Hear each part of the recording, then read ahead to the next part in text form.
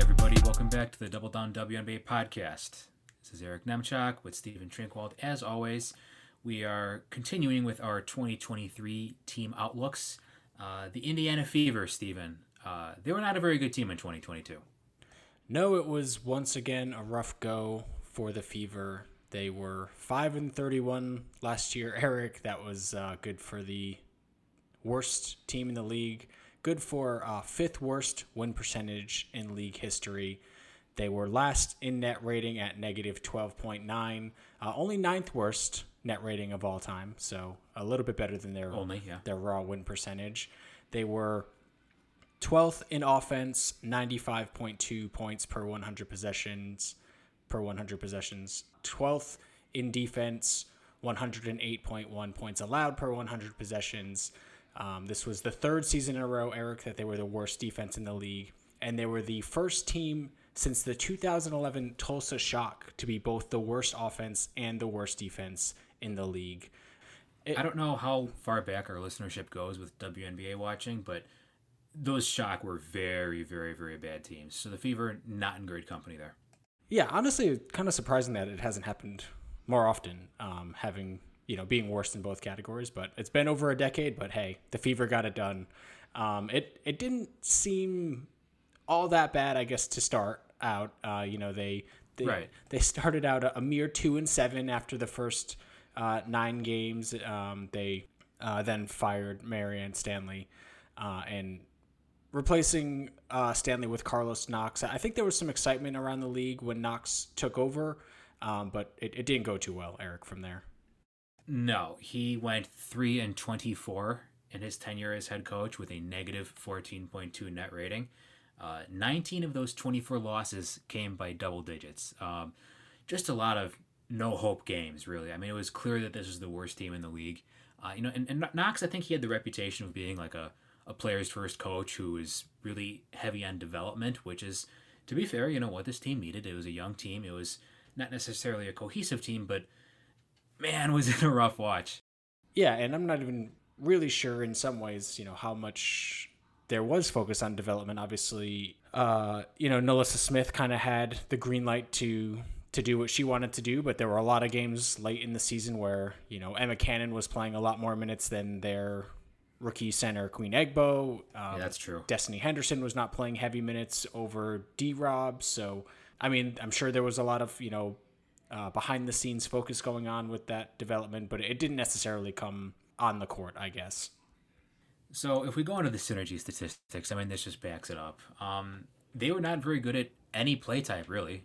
They were last in post-up points per percentage, 11th in pick-and-roll ball handler, 8th in pick-and-roll roll man, 12th in spot-up percentage. So spot-ups and post-ups, those are usually the two big ones. They were last in both of those categories. 10th on cuts, 11th on offensive rebounds, and 11th in transition points per possessions. Like, they were okay at handoffs, but, otherwise they really had no go-to play type for efficient offense. Like, they were just bad everywhere. Yeah, and typically, at least by synergy logs, handoffs are not like a super high usage play. You're not. No, it's always like 4 to 5% or something. Yeah, like that. And kind of maybe the 6th or 7th most frequent play type for a given team. But you mentioned they were 11th in transition points per possession. They were also the worst team in the league at turning the ball over on offense, and thus they gave up the highest proportion of transition possessions defensively. Their opponents got out and ran at the best rate in the league, or the worst rate in the league, I should say. They allowed the highest opponent free throw attempt in the league. They were horrible at defensive rebounding. And that one was a little bit surprising to me because they always did play, two traditional bigs. I would consider Smith and Egbo and Cannon all, traditional bigs. I guess they played a lot of Engsler-Smith lineups too, so that's not necessarily true what I just said. But, they were allowed one of the highest proportions of shots around the rim and one of the highest field goal percentages around the rim. So there was not a recipe for good defense. No, there was not really a ton of like silver linings kind of going through what this team did last year. And thus we will not talk about that for much longer. That's true. They were also, I did just want to shout out, they were the worst free throw shooting team in the league at under 75%, only team in the league under 75% from the line. And they were a horrible shooting team inside the arc, sub 44% from 2-point range. Just to kind of provide some context, the 10th worst team shot 48%. So they were, almost in Masked by a country mile. Yeah, almost in a whole different, playing a different sport in terms of their efficiency from two. And, this was a team that I think kind of got some people excited early in the season. As I was saying, they were sort of like fun bad, but I think as the season went on, it just did kind of turn into like regular bad and not that fun bad. And before we move on, I think it's good to mention their franchise player, or maybe their second franchise player now, Kelsey Mitchell. She had probably the best season of her career in 2022, averaged a career high 18.4 points per game, knocks down over 40% of her three-pointers, which is a pretty darn good figure on the volume that she shoots that basketball at, and averaged 4.2 assists per game, which is also a career high. Steven, anything you want to say about Mitchell? I mean, I think we're both pretty big fans on this podcast, at least as an offensive player. It did seem like she took significant steps as a playmaker last season, although clearly still not the level of play who can just carry a team from being bad to mediocre, at least.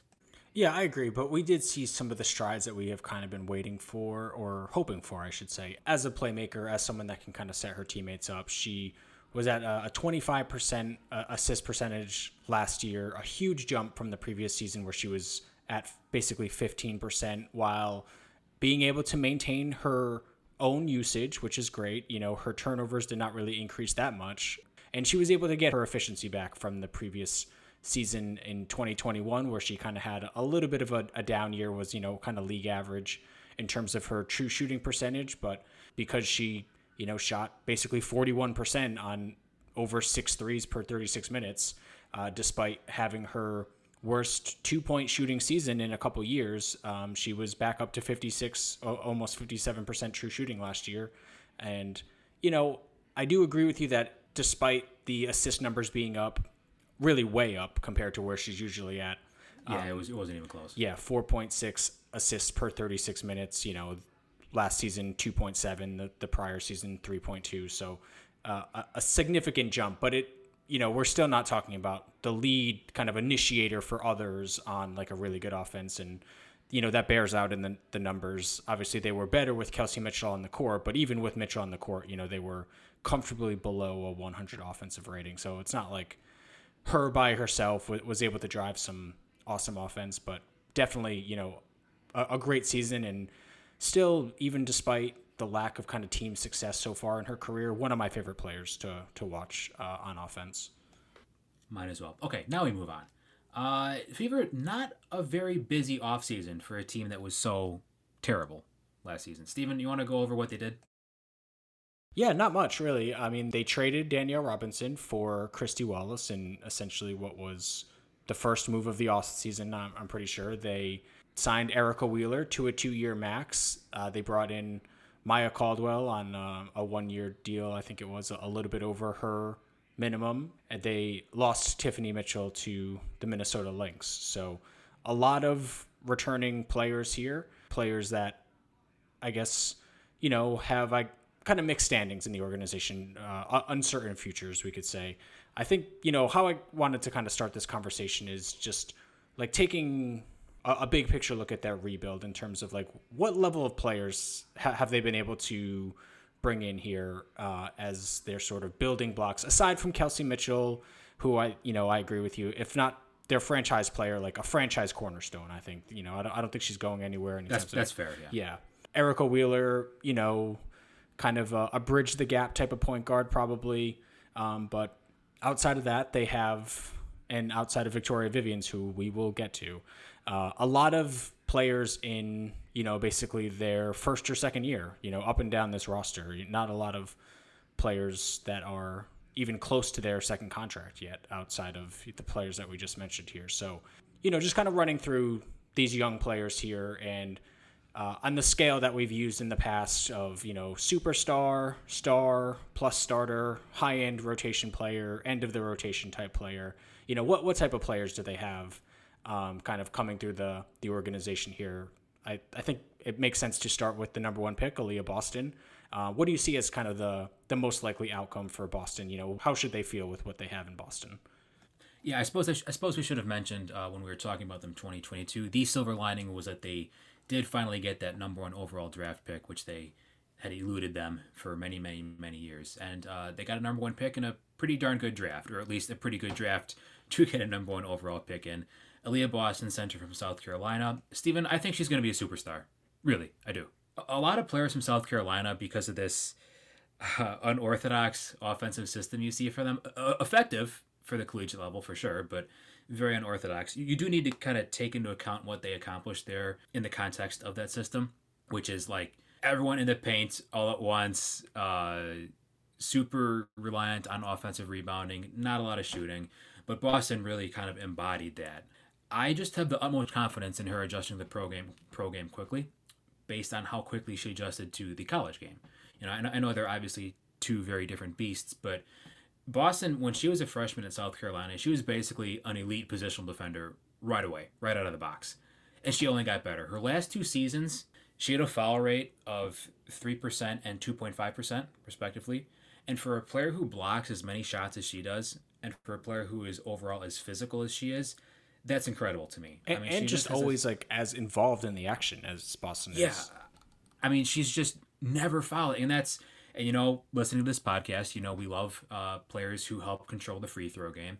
And Boston is going to help do that, really on both ends of the court for the Fever, but particularly on defense. I really love how she can defend without fouling. It's remarkable. And she's also got the strength to defend physically when, oftentimes you see WNBA players come in and they just get kind of pushed around a little bit. It takes them to develop that pro level strength.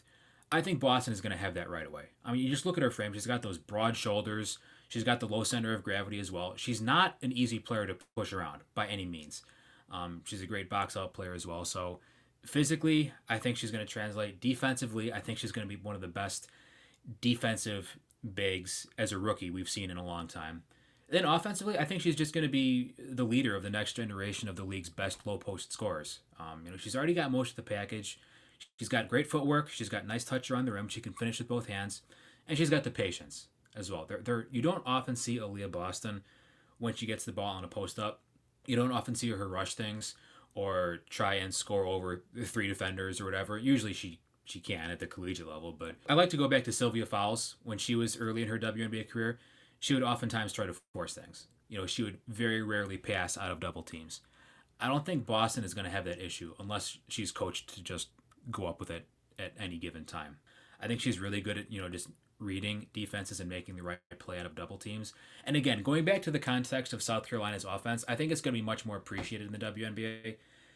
It was a popular talking point, I think, in the days leading up to the draft. Oh, Boston isn't going to see as many double and triple teams. Well, maybe not, but when she does, the other side of that coin is there are going to be many more adept offensive players surrounding her, no matter what kind of defensive coverages she's seeing. So I think her feel for the game is going to be on full display in the WNBA. So maybe the one thing she's missing is more of a finesse finish, like a short turnaround jump shot, or a Sylvia Fowles baby hook, kind of like a counter move if she's getting pushed off the block or something like that. But otherwise, I think her game is pro ready, and it has been really on both ends of the court. So I feel great about her being a good player on both ends of the court right away, and I think there's even more room for her to grow as well. So given how few bigs, Steven, there are who are great on both ends of the court, especially in that post scorer archetype, I've got no problem calling Aliyah Boston a future superstar.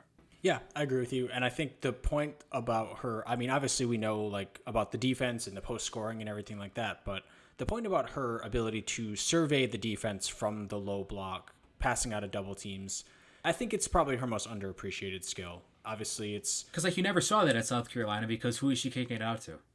Yeah, and the other offensive players typically a lot of times are kind of in her same area. There's not really a lot of room for her to spread the ball around too, but she's definitely good at that, and I imagine that she'll be able to carry that skill over.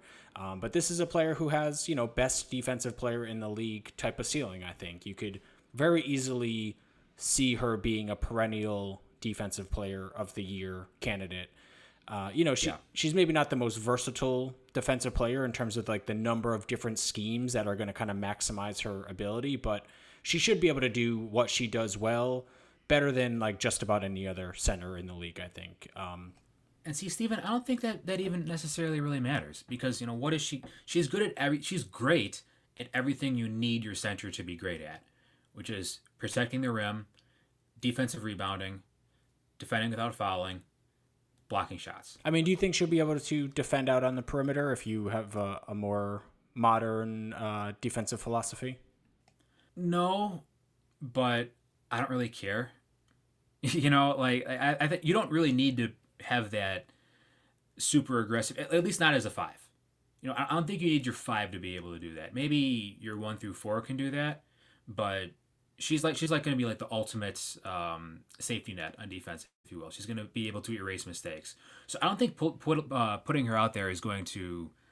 I don't know if it'd be a good idea. Yeah, but I think against the very best teams in the league, you're usually going to have to do that.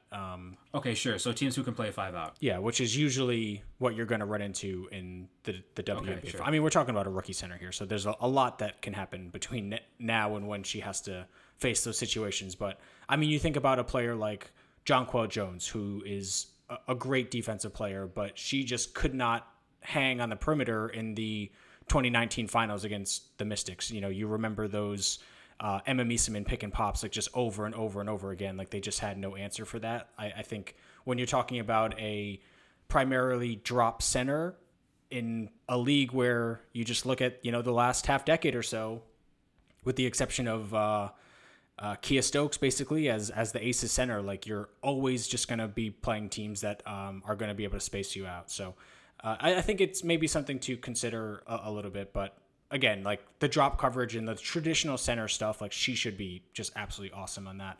Offensively, like I don't really know what to expect in terms of upside. She was very, very efficient in college, 60% true shooting the past 2 seasons in what I think we would both consider not the most friendly offensive environment.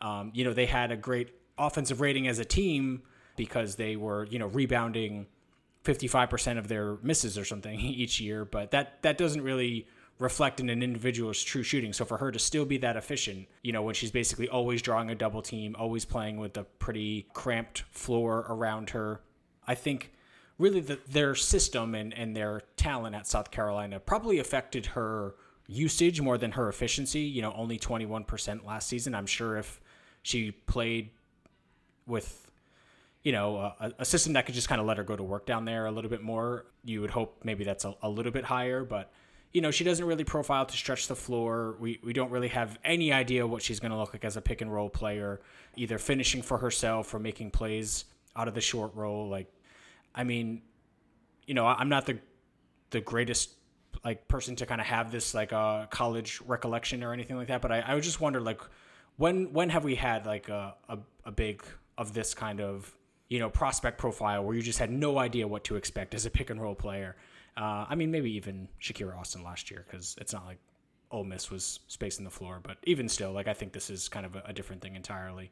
But I would say maybe like Brianna Jones, because Sure. she was mainly a post-up player at Maryland. But I mean, you look at that and it's like, was it the chicken or the egg? Was she a post-up player because they didn't believe in post-ups, or was she a post-up player because she was really freaking good at it?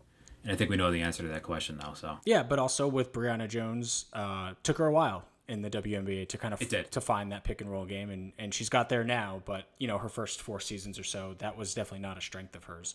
But anyway, I agree with you. Superstar. She's a foundational piece of this team, and I'm not sure how much it will reflect winning in year 1, but they should feel good that they have their center of the future, and probably a player who should be one of the 2 or 3 best players at the position 5 years from now probably. So next player we should talk about, I think their lottery pick from last season, NaLyssa Smith. A little bit of a positional overlap. They're 4 and 5. But what do you think about NaLyssa Smith, in a vacuum? And then also we can kind of talk about the fit with Aliyah Boston. yeah, that's a good idea because I think there are 2 things you need to consider there. I went with star, but she's got a long way to go for 2 reasons. One, the offensive efficiency just has a long way to go. It could just be something as simple as adjusting her shot diet. She takes a lot of long twos, or she took a lot of long twos in her rookie season. I could see her offensive ceiling as something like maybe like a Nneka Ogwumike-ish, but that's a very high bar to clear because I'm not sure she cuts or screens nearly as well as Ogwumike does. I think she's got the finishing potential there, but the shot diet would just need a drastic overhaul there out of the pick and pop and out of spot ups and stuff like that. Just defense in general. Like, is it ever going to be at a plus level? Because you need your bigs to be able to play defense. And, I mean, obviously Smith has the athleticism to be a plus defensive playmaker, but is the discipline ever going to be there? If that never comes around, I'm going to have a hard time calling her a star because, again, as a big, like, it's really hard to be a plus contributor overall if you're not a good defensive player. Yeah, it's hard to be like an offense-only player at this position. So much easier as a guard, I think.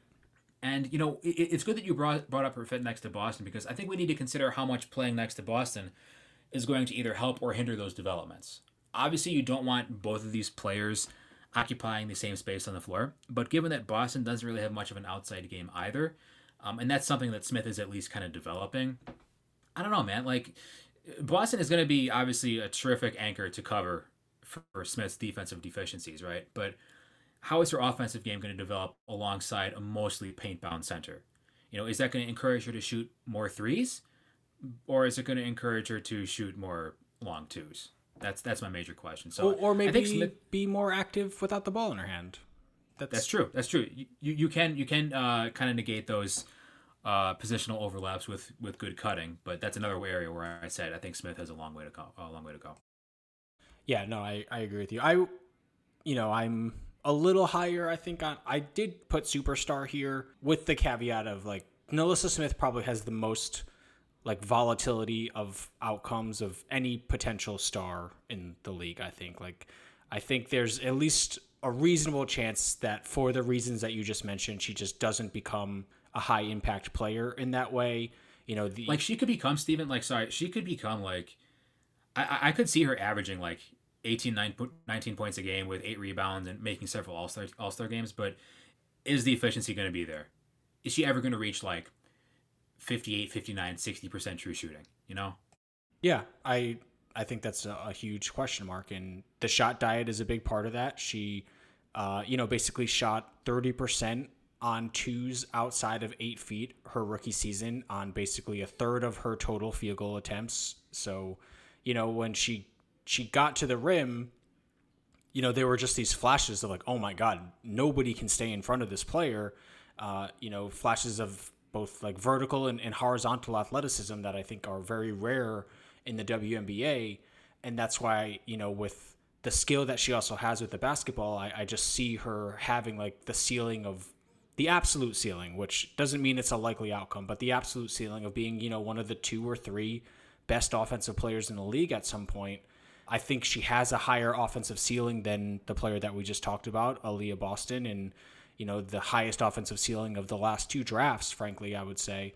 But a lot of room between now and then to kind of clean things up in terms of habits of shot diet and how you can kind of maximize those possessions and the possessions where you don't have the ball to have a little bit of a floor game, I think. I think her floor game could definitely use some improvements to kind of piggyback off what you said, like become a better screener, cut hard, timely cuts, especially when you're playing alongside another potential superstar like with Aliyah Boston. So, I mean, I would feel pretty good about the combination that they have here. I think intuitively to me, even with it not being a perfect fit, like just right off the bat, it makes more sense than a Tierra McCowan, like Lauren Cox combination that they tried to build around a few years ago.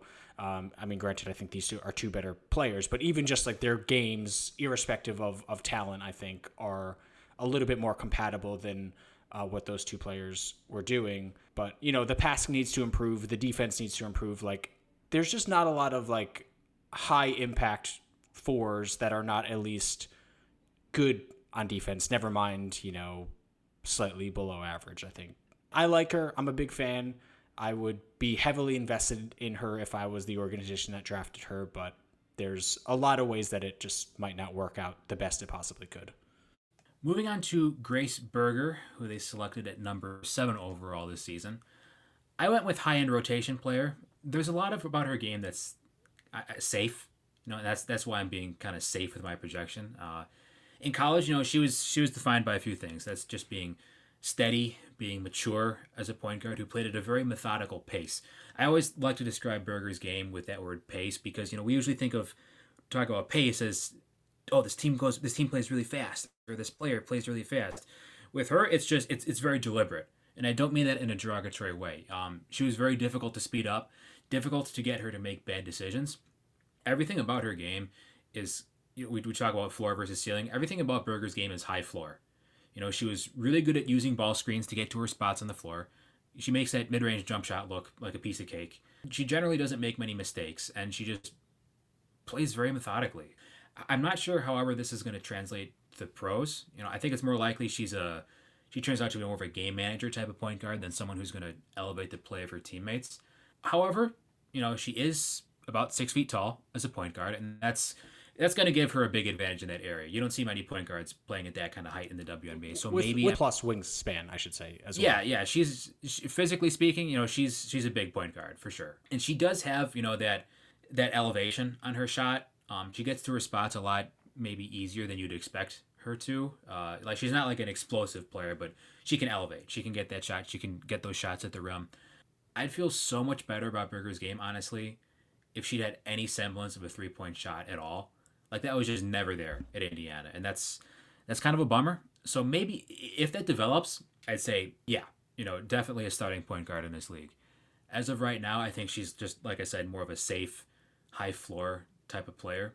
Defense, I think she's going to be more of a system defender than like a lock and trail or a lockdown point of attack defender. You don't see her as like a stopper necessarily. No, not at all. In fact, I think that's one of the many weaknesses we're going to talk about regarding this team in the coming minutes. But yeah, I think Berger is just going to be like this high floor game manager type of player. Which again, I'm not saying that in a derogatory way, but I think is the most likely outcome for her. I guess, how do you feel about just her as like a distributor? Like I shouldn't say distributor, as an initiator, like running the offense. It seems like you're, kind of in the boat of like capable, but she's not really going to be like a plus in that regard. Like you shouldn't run your offense through Berger exclusively. I don't think they're going to do that. I don't think that's going to be a likely scenario. And if it is, I don't think that's a high ceiling environment for her. She doesn't really have that extra gear offensively, or at least as a passer. We talk about all the time that term value added passer. I'm not sure she's that. She's efficient with her passing. Like, she's not going to turn it over a lot. The assist to turnover numbers have always looked pretty good at IU. But when you watch her play, some of those head-to-head passes, a lot of them don't really have much juice on them. She's not a player who's going to like get the screen, drive all the way to the rim, and find the shooter in the corner. That's not going to be there very often, I don't think. Maybe, in pro-level spacing, that will be there more often. But I don't think she's the type of point guard who you're just going to run that high ball screen for over and over and over and just let her dissect the defense. I don't think she's that type of point guard. Yeah, I also went with high-end rotation player. I mean, I think the avenue to, plus starter is there if she becomes a good 3-point shooter, because that's going to open up a lot of other things for her. But, I like her game in the sense that she is sort of a wing-sized playmaker. She can help you if she can defend at multiple positions, which I think she'll be able to do okay. Again, maybe not as like a lockdown player, but if the other team's third best offensive player is a 3, you won't really have a problem putting Grace Berger on that 3, I think. Third best perimeter. I'm sure. Is she going to be a better wing defender than a point of attack defender? I would say probably. I think she could be. And I think that might be helpful for this team and the personnel that they have. But, it might be nice for how she can kind of fit into a rebuilding team, that she can, maybe defend 1 through 3, and that can help you either play with all size on the perimeter, or if you have, say, a point guard sized player who isn't really the lead initiator type, maybe you can run the offense through Berger a little bit more. I like that she's, big and strong and can punish smaller players. If she's playing the 1, she can play in the pick and roll a little bit. The thing about Berger at this level is, and a lot of players of this ilk, like, you offer very little off ball at this point. We hope that improves.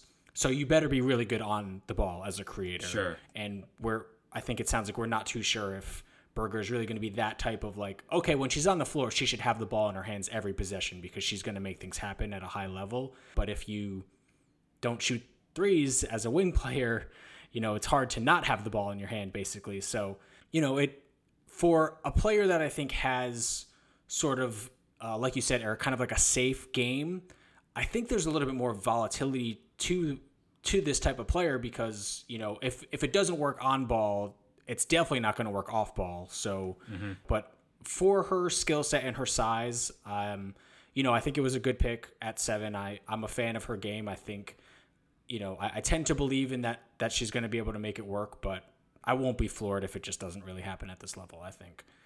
But again, I was with you. High-end rotation player is where I ended up here. Okay, up next we've got Emily Engstler, who I also had as a high-end rotation player. In my opinion, she's one of the most unique players in the league because there just aren't many other players who share her combination of strengths and weaknesses, nor are they as obvious as those strengths and weaknesses. So she's an elite defensive she's got elite defensive anticipation. There's no doubt about that. She's basically going to sleepwalk her way into multi-stock games, right?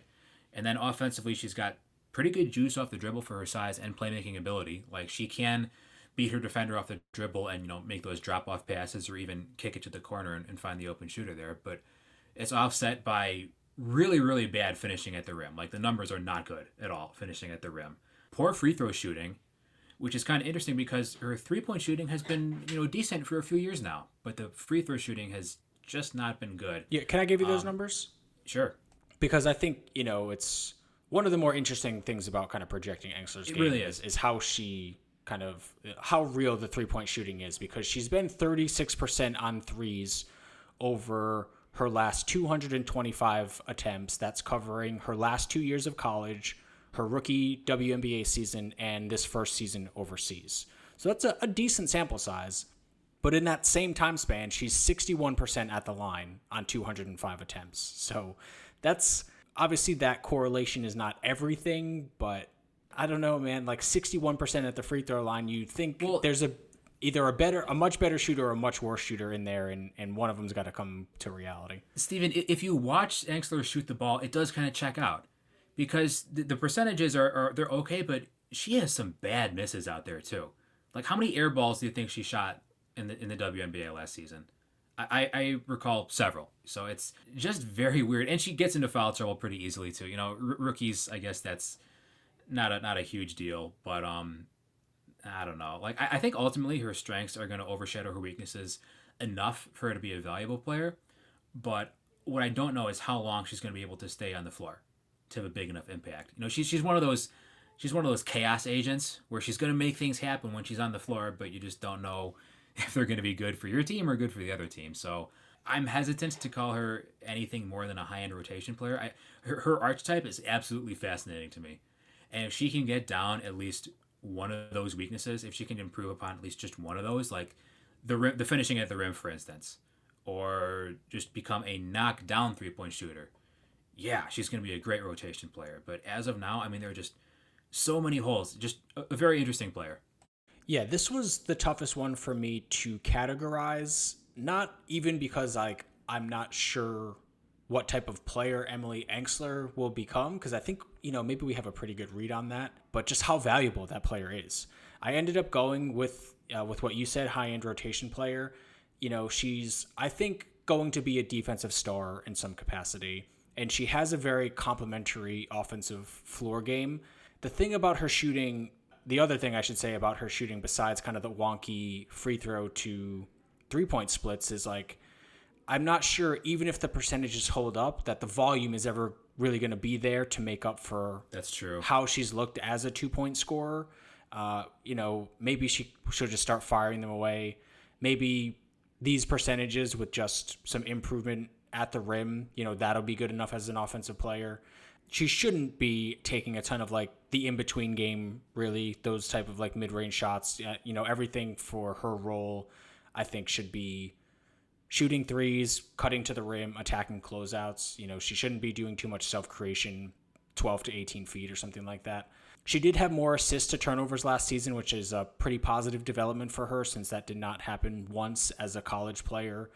But you mentioned the falls, is she ever going to be able to play, more than 25 minutes a game when you're averaging over 6 falls per 36 minutes? I don't see that. Yeah. I don't see 25 minutes a game from her. What is her position? I think her skill set kind of makes for a better big, but she doesn't really have great size for a big.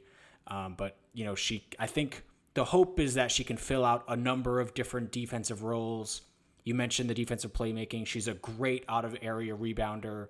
I don't know, she's a player that I was super high on in the draft, and I try not to take too much stock in a rookie season like this, where the situation isn't great. A lot of it is just kind of poor finishing at the rim, and we just tend to believe in players to kind of come around with their finishing at the rim. A player I'm still high on, but I went with high-end rotation player. I could see myself being wrong in either direction on this one, to be honest with you. Yeah, me too. Okay, moving on to another player who was featured prominently on the 2022 team, Queen Egbo, who I had, this was a surprise for me. I had her as a high-end rotation player, and that may seem a little high, but let me explain. She does two things that bigs need to be good at really well, and that's defend and help and rebound the basketball. Is she a good offensive player? No, not at all. But in her ideal role, I don't think you need her to be some kind of go-to offensive player in order for her to be a valuable one, especially for her position. Like, you think about last season, how many points was her true shooting driven down by just from those wasted post-up possessions? You probably found me on several occasions raging on Twitter because they would just bounce the ball down into Egbo in the post for just very, very poor post-up possessions. On a good team, I don't think that happens very often, if at all. So then basically her impact is defined by what she is doing on the defensive end of the court, which I think she does better than most. If there's one thing WNBA teams will do year over year, it is bring in rebounding specialists from the big position to basically sit on the end of the bench and do nothing. And I think Egbo is a cut above most of those players due to her defensive playmaking. I agree. If you look at Boston and Egbo as a combination, first of all, I hope they don't play together because that would be terrible. But when they're playing, when Egbo is coming off the bench behind Boston, you're going to get 40 minutes of at least above average rim protection. And that's key for being a good team. I don't know how many other teams in the league can say that. So that's why I have her as a high-end rotation player. Maybe not a flashy game, and at times probably a frustrating game. But I was already impressed by where she was at as a rookie. And I think just with maybe a little bit of tweaking and better coaching, she can be a valuable, 7th or 8th best player on a team. Yeah, I don't disagree with that. I also did have high-end rotation player, but, in a vacuum. But at the same time, I don't see her as the third big for this team because, like you just said, we hope she doesn't play any minutes at all with their franchise player who... Oh, yeah, she's strictly a backup 5. Yeah, and Aliyah Boston, I don't think has too much positional versatility either. Maybe if she, expands her offensive game, but, even defensively, we don't really want her guarding 4s, I don't think. They're two strictly center players, so... I just think in some ways maybe Queen Egbo just fits a team building model better as your 5th starter on a team that doesn't have a star center than a bench player because she's just a one positional player. We talk about post ups a lot in the show. Good players should do them. Good post up players should be given post ups. Post ups are very efficient plays when they are given to very good post-up players, and they can be just... Of which there are not many. There are not many, and they can just be no-chance offensive possessions when they're given to the wrong players. So, this is a player who should just strictly be a play finisher. Get rid of the token post-ups against other centers, get rid of the face-up game, the mid-range game, which, we probably saw more than I was expecting, at least, from her. I think I just like Emily Engstler as a third big alongside Nalissa Smith or alongside Aliyah Boston better than I like Queen Egbo in her specific game. But this is a player that I think, could start on a pretty decent team and maybe, again, not play 32 minutes a game, but be, a big and a pretty good rotation. Okay, moving on. Destiny Henderson. So I went back and I looked at my notes for the 25 under 25 exercise that we do every year. And I realized I had her right after Egbo, and I thought about it, and I kind of soured on her game a little bit, at least projecting long term for this team. So I had to end of the rotation player, and here's why. It's not like I don't think Henderson is good. I'm just not sure how much value she's going to have to this team long term. One of the questions, I mean, we kind of already addressed this already, but one of the questions we have about the Fever is who's making plays for others, who's shifting defenses, who has their ball in their hands, who's going to be maximizing their teammates' talent. You would think that Henderson needs to be the obvious answer to that question, but she just isn't, for whatever reason. I think you could probably, if you want to kind of simplify it, she's more of a 2 and a 1's body.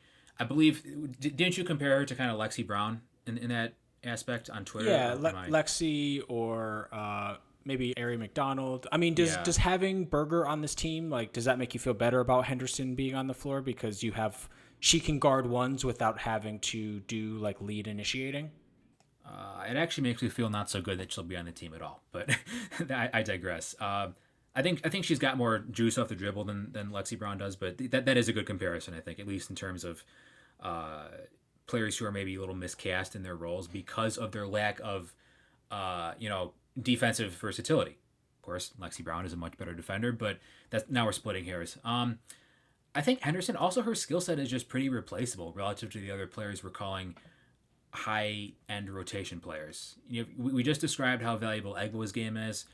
We just described how valuable Engsler's game potentially is.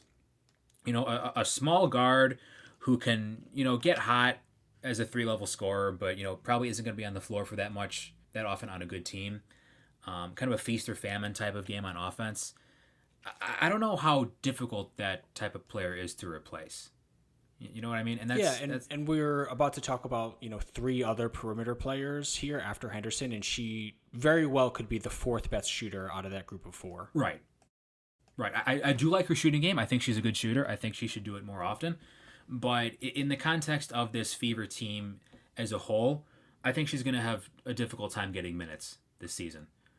To be honest, I think there's a lot of overlap between her game and Erica Wheeler's, and that's probably not a good thing. Not saying she's a bad player or anything like that, but why are you going to have Henderson on the floor for extended stretches when you just signed Erica Wheeler to a big contract? Maybe I'm wrong, but no, I basically agree with everything that you said. I mean, I am to some degree a believer in Henderson, but it also would not shock me if she just had a hard time sticking in the league long term because of everything that you just said. She's point guard sized, but doesn't really do a ton of point guard things. She's kind of has a replaceable skill set. She has a below average usage last year. Her 3-point volume probably isn't as good as, isn't where you'd want it to be for how well she can shoot. I also kind of lean end of the rotation player. Again, a player that I think could probably have a good year if she's given the chance and, plays maybe more in line with what a rebuilding team should kind of allocate their minutes to rather than, a max point guard kind of pushing 30, but I digress. So yeah, Henderson is the first one of these players that we got to where, if she's not in the WNBA 4 years from now, it wouldn't shock me. I hope she is. But she's kind of one of those players that are good enough to be in the league, but there's also so many spots, I think. Okay, you wanted to talk about Taylor Mikesell real quick, right? Yeah, well, who do we have left here? We have Taylor Mikesell and Lexi Hull, Maya Caldwell. Let's kind of wrap in the conversation about Mikesell and Hull together, because as much as, I think the Fever should maybe keep both of them, they're probably only going to keep one, I would imagine. I agree. I definitely agree with that. Mikesell, I think, a much more accomplished shooter, just in terms of just 3-point shooting. All 4 of her non-Oregon seasons were over 40% on basically 8 threes per 40 minutes or higher. Ohio State, her 2 seasons at Ohio State, 44% shooting on 7.3s per game. That's good. To add to that context, those weren't just, stand at the corner and wait for the kick out. No, she's got, her range extends, feet beyond the 3-point line. And she's a movement shooter. She can relocate without the ball, and she can attack closeouts. So that's a very, very valuable game.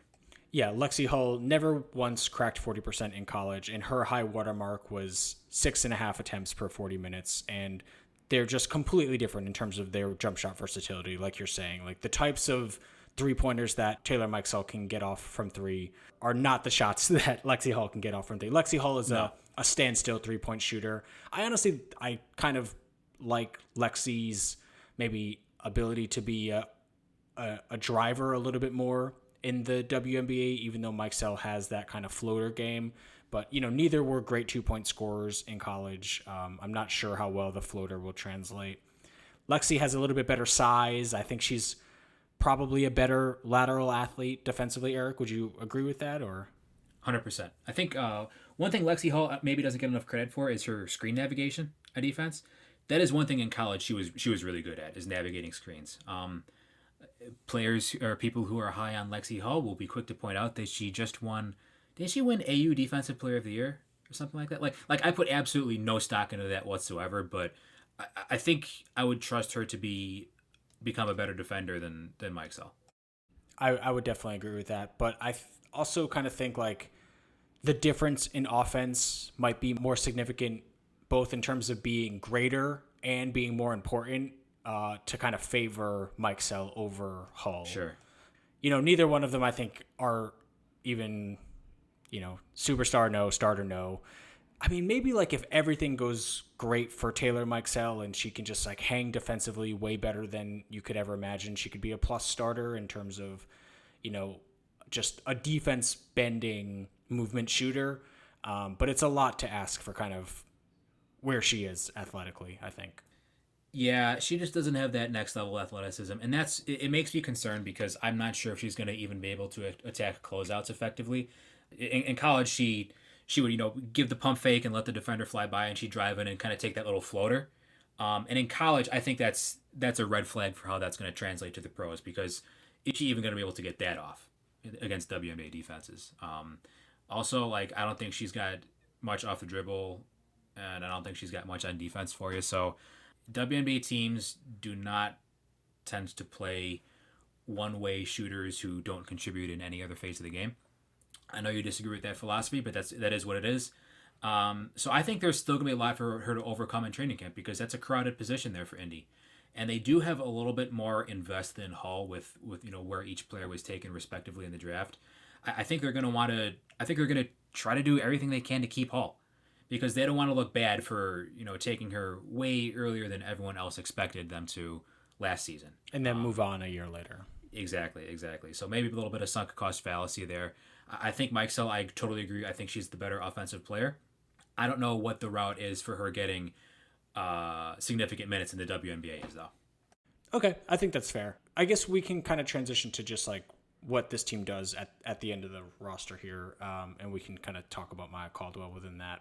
I don't think either one of us see Maya Caldwell as a potential superstar. So, no. They've got a lot of players signed. Obviously, can only fit 12 spots. I think there's a decent amount of locks on the roster, of course. Aliyah Boston, Erica Wheeler, Kelsey Mitchell, Nalissa Smith, Grace Berger, Victoria Vivians. I would consider those players locks. Near locks, I would say Emily Engsler and Queen Egbo.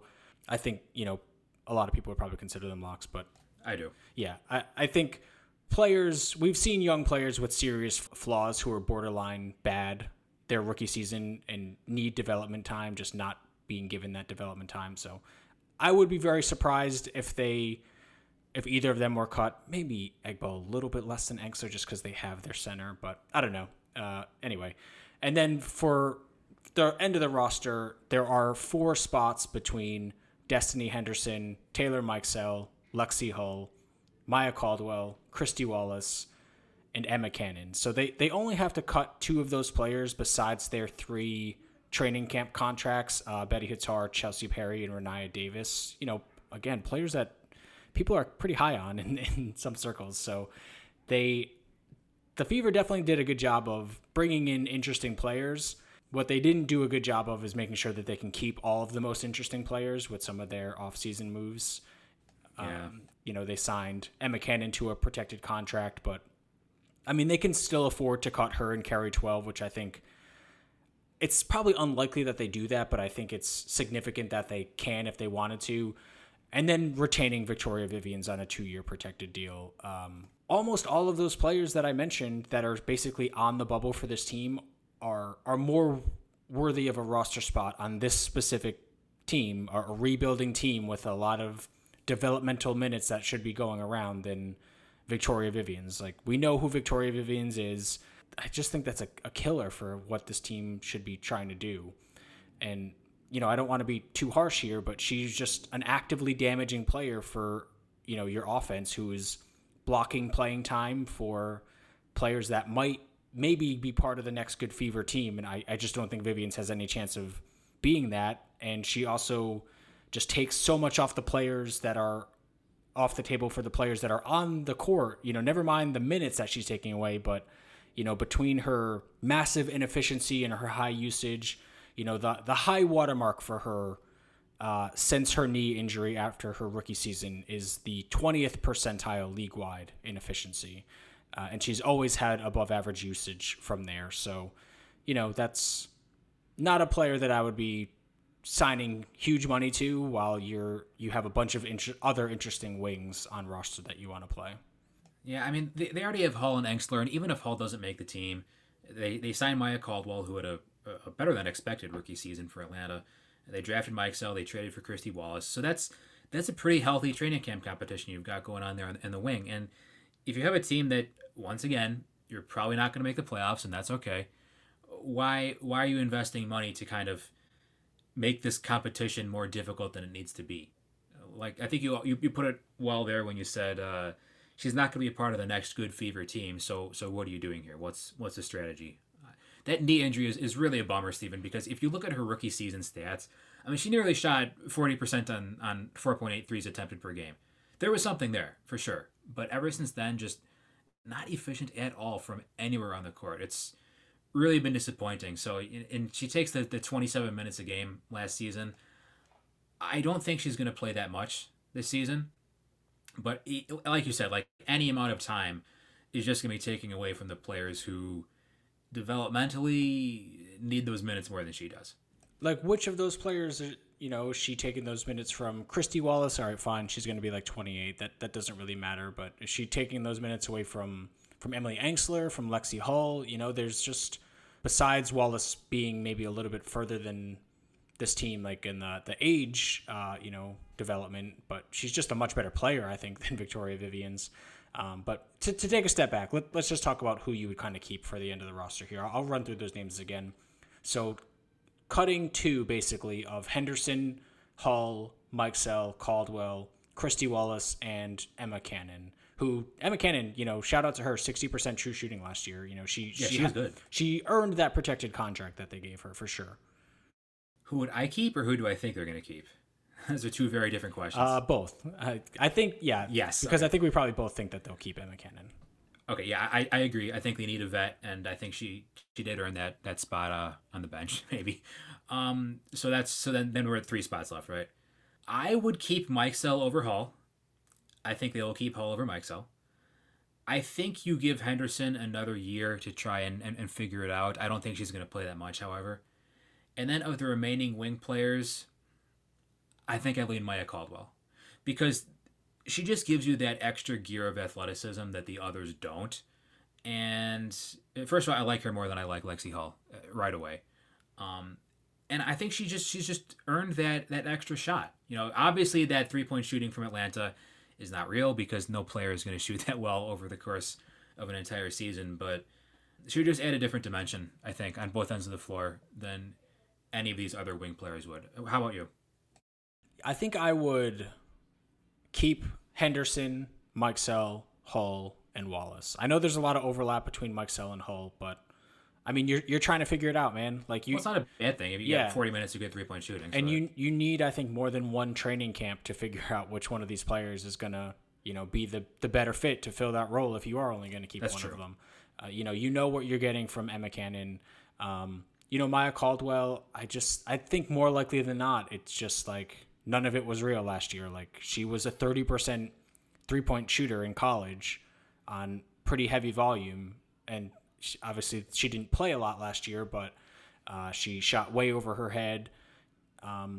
She was a very poor finisher at the rim, but then also shot 50% on her non-paint twos. Like, I don't think that's really going to be all that real. So I like her. I think she's a very interesting flyer. If they didn't sign Victoria Vivians, I would definitely want to keep Caldwell over Vivians, again, because of the upside she should bring. But, if they cut Christy Wallace, I guess I wouldn't be that surprised. They, basically kind of just did a little bit of a salary dump so they could bring in Erica Wheeler. That's probably true, yeah.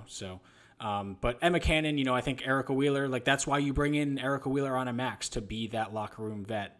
So I don't think Cannon really needs that. And, I also, if I'm the GM, like, I don't want to tempt my head coach with the safety net of Emma Cannon. I want Melissa Smith and Aliyah Boston and Emily Engstler to play as many minutes as they can handle, and Queen Agbo as well. So, that would be part of my thinking also. All right. So, anything we need to talk about for the Fever long term that we haven't already hit on? Well, I think it wouldn't be too interesting to do strengths and weaknesses, but I guess, what do you think this core is still missing? Like, how have they done kind of building out because we had a couple superstars in these young players that we went through, or stars to superstars. Kelsey Mitchell, we would both consider at minimum a star player. So, for this team 2, 3, 4 years from now, when they're a fully formed team, like, what have they not addressed yet? I'm not sure if there's anybody on this team who could be a primary perimeter defender. I'm not even sure if there's anyone on this team who could be a primary point of attack defender. And that's not great. Obviously, they've addressed the front court defense. You don't need any more front court defense, okay? Like, you've got Aliyah Boston and Queen Agbo, like I said, 40 minutes of really good defensive play at center. So maybe you need more defense from Melissa Smith, but that goes without saying. Who are you putting on the opposing team's best perimeter scorer? Like, is it Berger with her size? Is it Hull with her size? Is it Vivians with her maybe Is it size? Engstler, maybe? Engstler with her playmaking ability? I don't know. Like, there are a lot of theoretical options there, but I'm not sure if I have any faith in any more faith in any one option than I do the others. So I don't know. I think that's still a pretty glaring. Like, maybe one of these players becomes a reliable perimeter defender. I'm not seeing it right now. Do you agree? No, I definitely agree. Yeah, they don't have that. Who's guarding Jewel Lloyd, who's guarding Courtney Vandersloot who's guarding Chelsea Gray at the end of the game type of player, at least in their long-term building. I would also say that they need a real primary initiator. Like, who is going to be the lead creator for themselves and others on a plus offense? Like, Kelsey Mitchell, we talked about her big leap in terms of her playmaking, but she's not a one on offense. You know what I'm saying? She's not the best player on a really good offense. And I think, Steven, honestly, I think keeping her at the one is kind of almost a disservice to her own game. Because she's got such a versatile and deadly jump shot. You want to be putting her in different positions to score. If you're just giving the ball to Kelsey Mitchell and asking her to break down defenses every time, it's not really optimizing her game either. So, for as much as she's shown improvement as a playmaker, you're right. She's not that player. They just need a ball handler who can score from all three levels, who can shift the defense, make advanced reads while shifting the defense. I don't think they have that, and it will be hard to, I think, address that player and the perimeter player in the same player, because they need to, that player, if you're sticking with Kelsey Mitchell as a building block in your team, this number one option for you also kind of has to be a plus defensive player, because Kelsey Mitchell is not a plus defensive player. I think they're probably still a little light on shooting, especially, if they go with Engstler, Melissa Smith, Aliyah Boston, or, even Lexi Hull, Melissa Smith, Aliyah Boston. Like, you're going to be playing, at least in this configuration, your starting lineup is going to have Erica Wheeler, Melissa Smith, and Aliyah Boston, and that's not really, Kelsey Mitchell, more often than not, is probably going to be the 1+ shooter that you have on this team. So, the good thing is they have a couple bites at the apple. Maybe Hull is that player, maybe Mike Still is that player.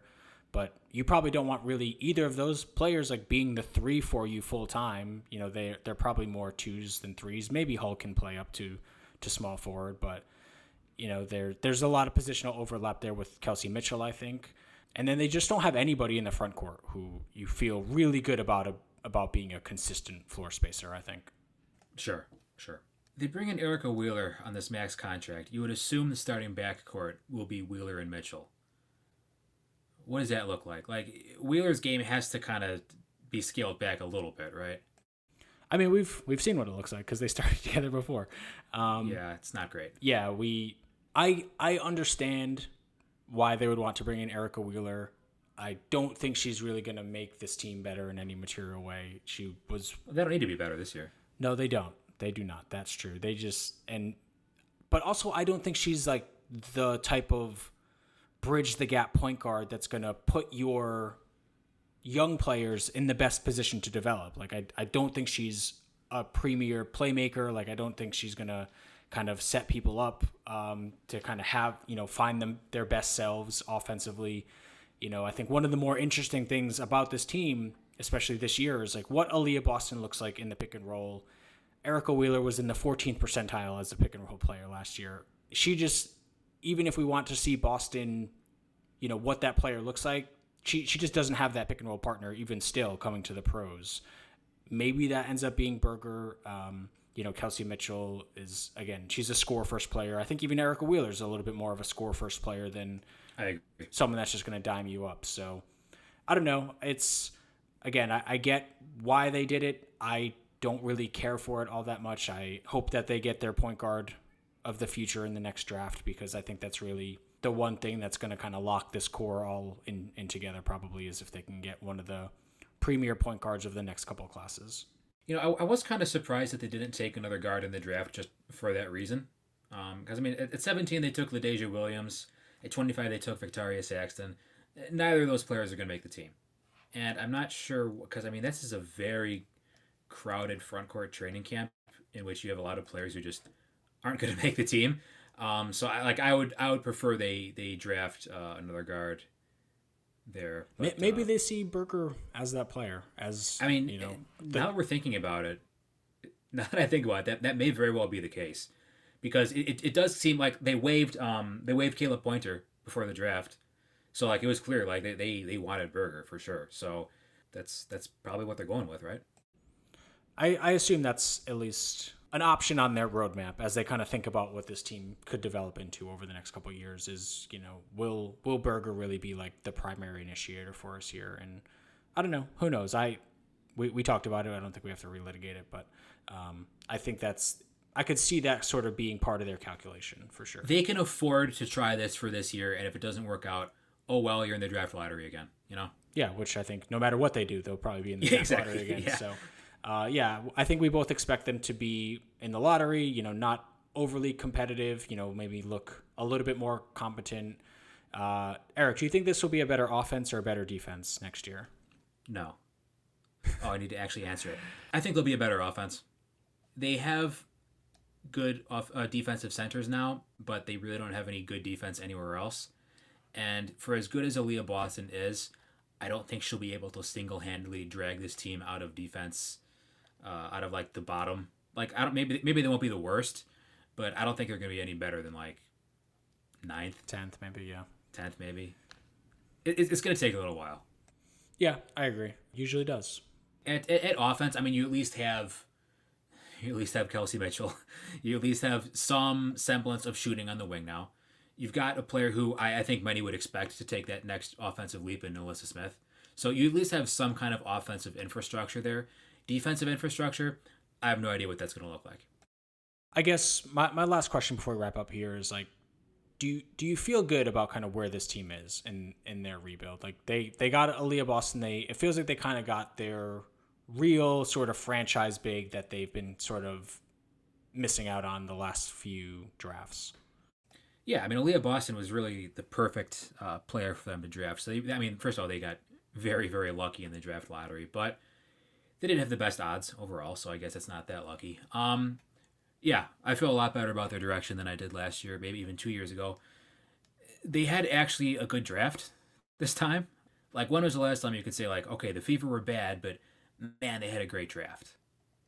You had this bewildering pick of Kaiser Gondrzik in the draft lottery. You had Lauren Cox, who I liked that pick at the time, but that didn't turn out. And in hindsight, it was pretty clear to see why. Yeah, I mean, when was the last time you could look at the draft and say, wow, the Fever, they may be bad, but yeah, they're headed in a great direction, Yeah, 2018 maybe, when they got Mitchell, they got Vivians. Vivians had a great rookie season, but it's been a while, It feels nice to kind of feel like this rebuild, I think, is finally heading, it has some real direction. I think they have building blocks, still a little bit of volatility, I think, in, Smith and Berger and stuff like that, but they got their foundational piece, I think, maybe a few of them, but at least one very safe foundational piece with huge upside in Boston. So that's awesome to see. Oh, and they, lest we forget, they also hired Christy Sides as their head coach, their new head coach.